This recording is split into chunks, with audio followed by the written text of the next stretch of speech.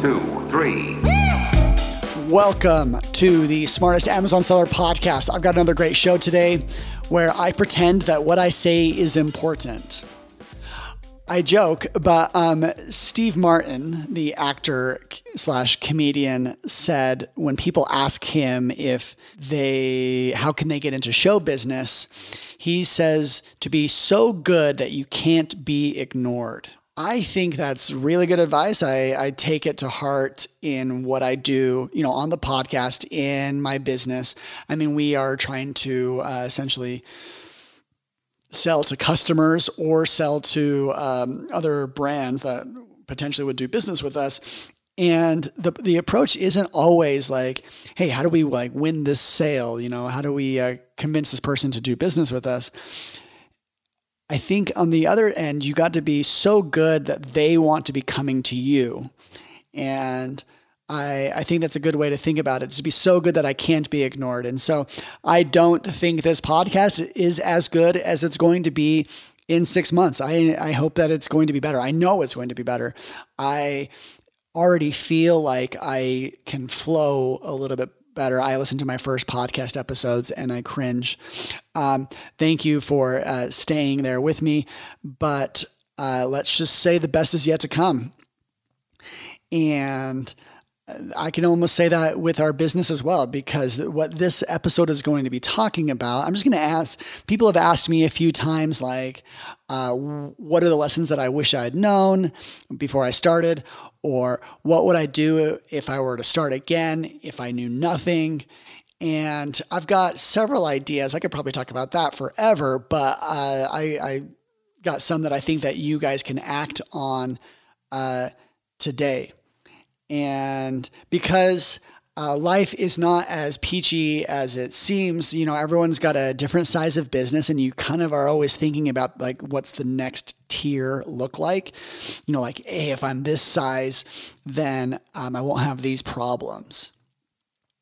And the truth is all the big sellers, and we're talking sellers that are doing more than 8 figures online, whether they're private label or wholesale, have troubles.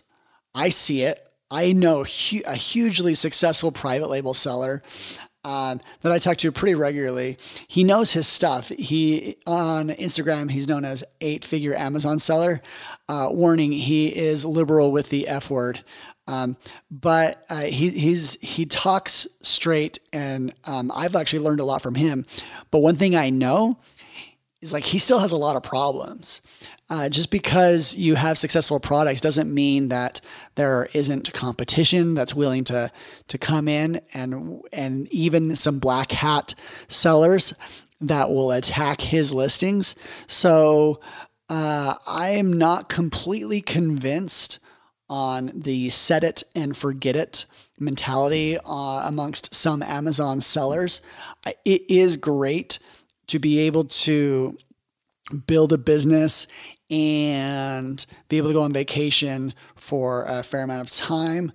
But there are other people out there that want it as much, if not more than you, because selling on Amazon can feel like war. And so I guess one thing I would consider, if I were to start over again, is to kind of get rid of that notion of that I'm going to be able to just create a few good products and a few processes and just leave forever. I think the drive to build a business is stronger than my drive to coast. But don't let me discourage you, because there is that life on the beach. You can do a lot of damage from a laptop. And so take advantage of it. I've actually spent a few weeks in Hawaii in the terrible winter months in my hometown. And so you can do a lot remote. But don't feel like this is an easy business. And that should be part of the challenge. It's fun. Oh my goodness. My first year, I was having the time of my life. Because I was building so much substantive things. Sometimes I do feel like the stuff I'm creating now is slightly less valuable. That's just because there was a lot of easy problems to solve when we were first growing as a seller. And I hope like that you guys feel like you're in that space now that, you create a new process and it just feels so liberating that you don't have to do, all that extra work that you used to have to. So,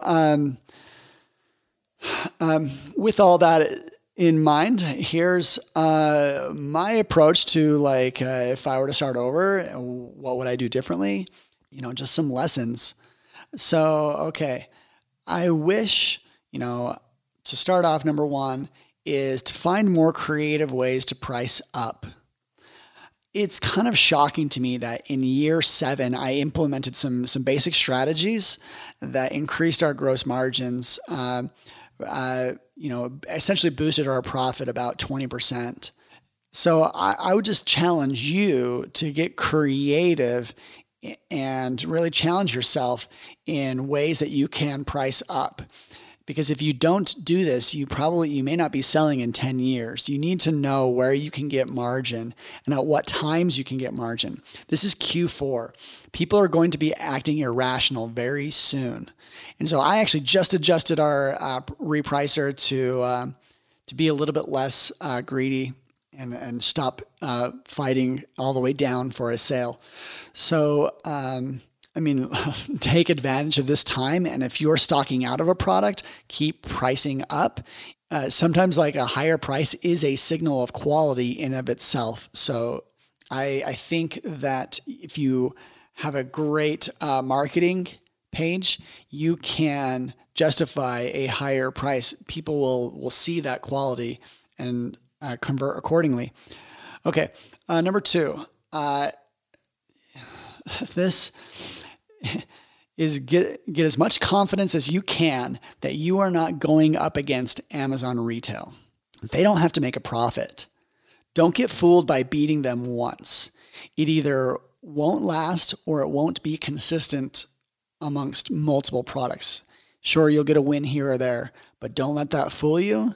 They are working on a different platform and they'll price you down. This kind of feels like if you have seen, Arrested Development, and when their dad is trying to teach them a lesson, he always involves someone with an arm that kind of falls off in some dramatic fashion, whether they hit the car or, slam it in a door. And, just instill the lesson multiple times with fear and drama. I wish for me that lesson would be, and that's why you never compete against Amazon. And that would have saved, this probably, I bring this up a few times because in a way, they were 6-figure mistakes to invest that much inventory against them. So I would avoid that. Number 3, never stop improving your accounting. Know your P&L every month. Have all your beans in a row. Another huge strategic blunder for us is not really knowing our profitability every single month. How valuable of information is that? If you know June of 2019 how you did we make money? Do you know you made money? Because I think that allows you to pivot in unique ways. It's gonna tell you hey, now's the time that we need to hire. Or on the opposite, if hey, we need to tighten up our belts a little bit because our expenses are getting out of control. If you don't know your monthly P&L, you are going to get yourself in some situations where you don't know everything. And so do invest money in accounting. Get a professional, figure out all the fees and get everything to line up. One thing that, one bedrock principle of our accounting that we used is to make sure that things line up with the amount of money that Amazon is dispersing to our bank. That is kind of a truth. You're hey, we got, $300,000 into our bank account, $320,000. If your finances don't build up to that number, then it's probably a little bit of fuzzy financing. There's definitely some fuzzy accounting that you can do that can spin whether you made money or lost money. But one thing you cannot lie about is how much money Amazon is giving you. So kind of use that as a bedrock. It's really helped us. Number 4, compliance is a part of the game. When I talk in compliance, I'm talking about, seller enforcement and like the policies. Just know what you're signing up for. This does go hand in hand with like that don't believe in that passive income, because we are actively every single day. We have a few full-time resources that we use to make sure that our shipping is compliant and our listings are that we're not listing on restricted products, or that if there's a copyright infringement, that we're actively fighting it. So while this is not a fun part of selling on Amazon, just know that it's a part of the game. Number 5, no one out there knows a secret that you can't figure out yourself on the front lines. This is probably an anti-guru lesson or message. Take myself for example. I do feel like I have some unique insights, and I try to speak only to what I think is a value add. I'm not trying to like sell a course or anything for that matter. And it's kind of like I have to live off of my knowledge and like what I say. But nothing that I'm telling you, you couldn't figure out on your own. Once you hear it, like it sounds kind of common sense. I've just been around a few blocks. We have sold close to 50 million products and 200, about 400 million in sales. That it comes out to about $8 per product. It's actually closer to 500 million in sales then. So yes, I've been to a ton of conferences, and I do think they're extremely valuable. And I've listened to a lot of other people out there. But my most interesting insights I taught myself. I think being a self-starter and chasing this type of business by yourself is the most valuable thing. Yeah, and on top of that, I have about one person a week, because I'm a software developer, pitch me a business idea and ask me how feasible it is. It's not for me to really figure out, if a business is viable. Like, I think someone should do the due diligence and work hard and figure out that out themselves. I really respect people that kind of build first and then, and they can show it and then start jamming ideas. You have to figure out what your hurdles are. Don't rely too much on others. Lesson number 6, don't get 80,000 ASINs. I can't tell you how little I feel I can do at times. It is, if I want to make an adjustment, it's just not very easy when you are dealing with 80,000 different products that have, each one of them has their own spots for improvement.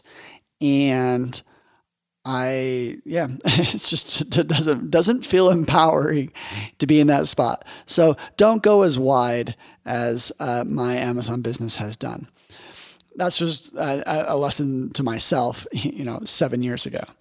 And if I were to do things over, I would probably, if I were to design my some dream jobs, I really love the psychology aspect of Amazon marketing. I didn't respect it enough.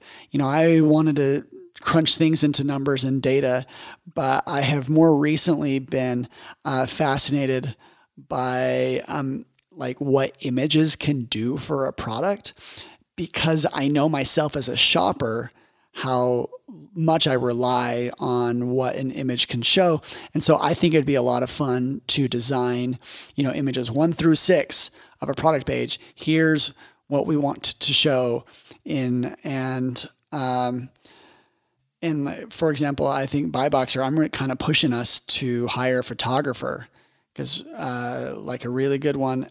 And because I think by improving pages, we get caught up in logistics of this business, the shipping and the price point and all that, but we don't jump into the mind of the customers often enough who are making the choices.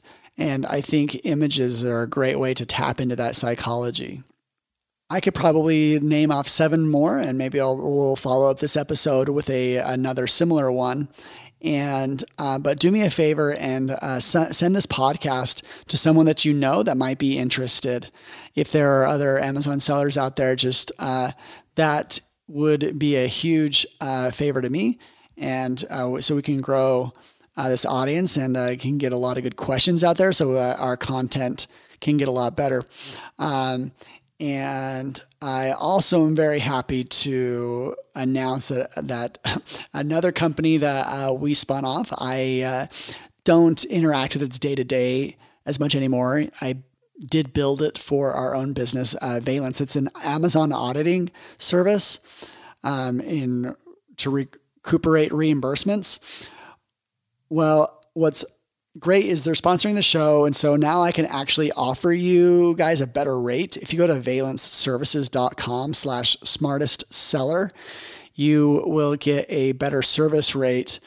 I'm really happy where that business is going, but more than anything, that it is a very thorough service. I'm happy like how much money it's getting back for people. I get people that reach out and they look. I challenge you, if you're using that or another service like that, look into what it's doing, how much is reimbursing. If there's any you see any problems, you could always reach out to me. I'm one person away from the developers on that, and so happy that they're sponsoring the show. And thank you for listening. I hope you stick around to the next one. I got a few great ideas queued up. That's all I've got for you. So hopefully you can take some of the secrets that I have learned over the years, and you can apply them and learn those hard lessons. But I do think there's probably more value in you learning those lessons for yourself. Like, and it's things that I've experienced won't be always applicable to you. So just get in the front lines, get your hands dirty, and every so often look up and see like, oh, I figure out you can't do this or that. Well, all right, that's it. I hope you have a good day. And the Smartest Amazon Seller signing out. 1, 2, 3.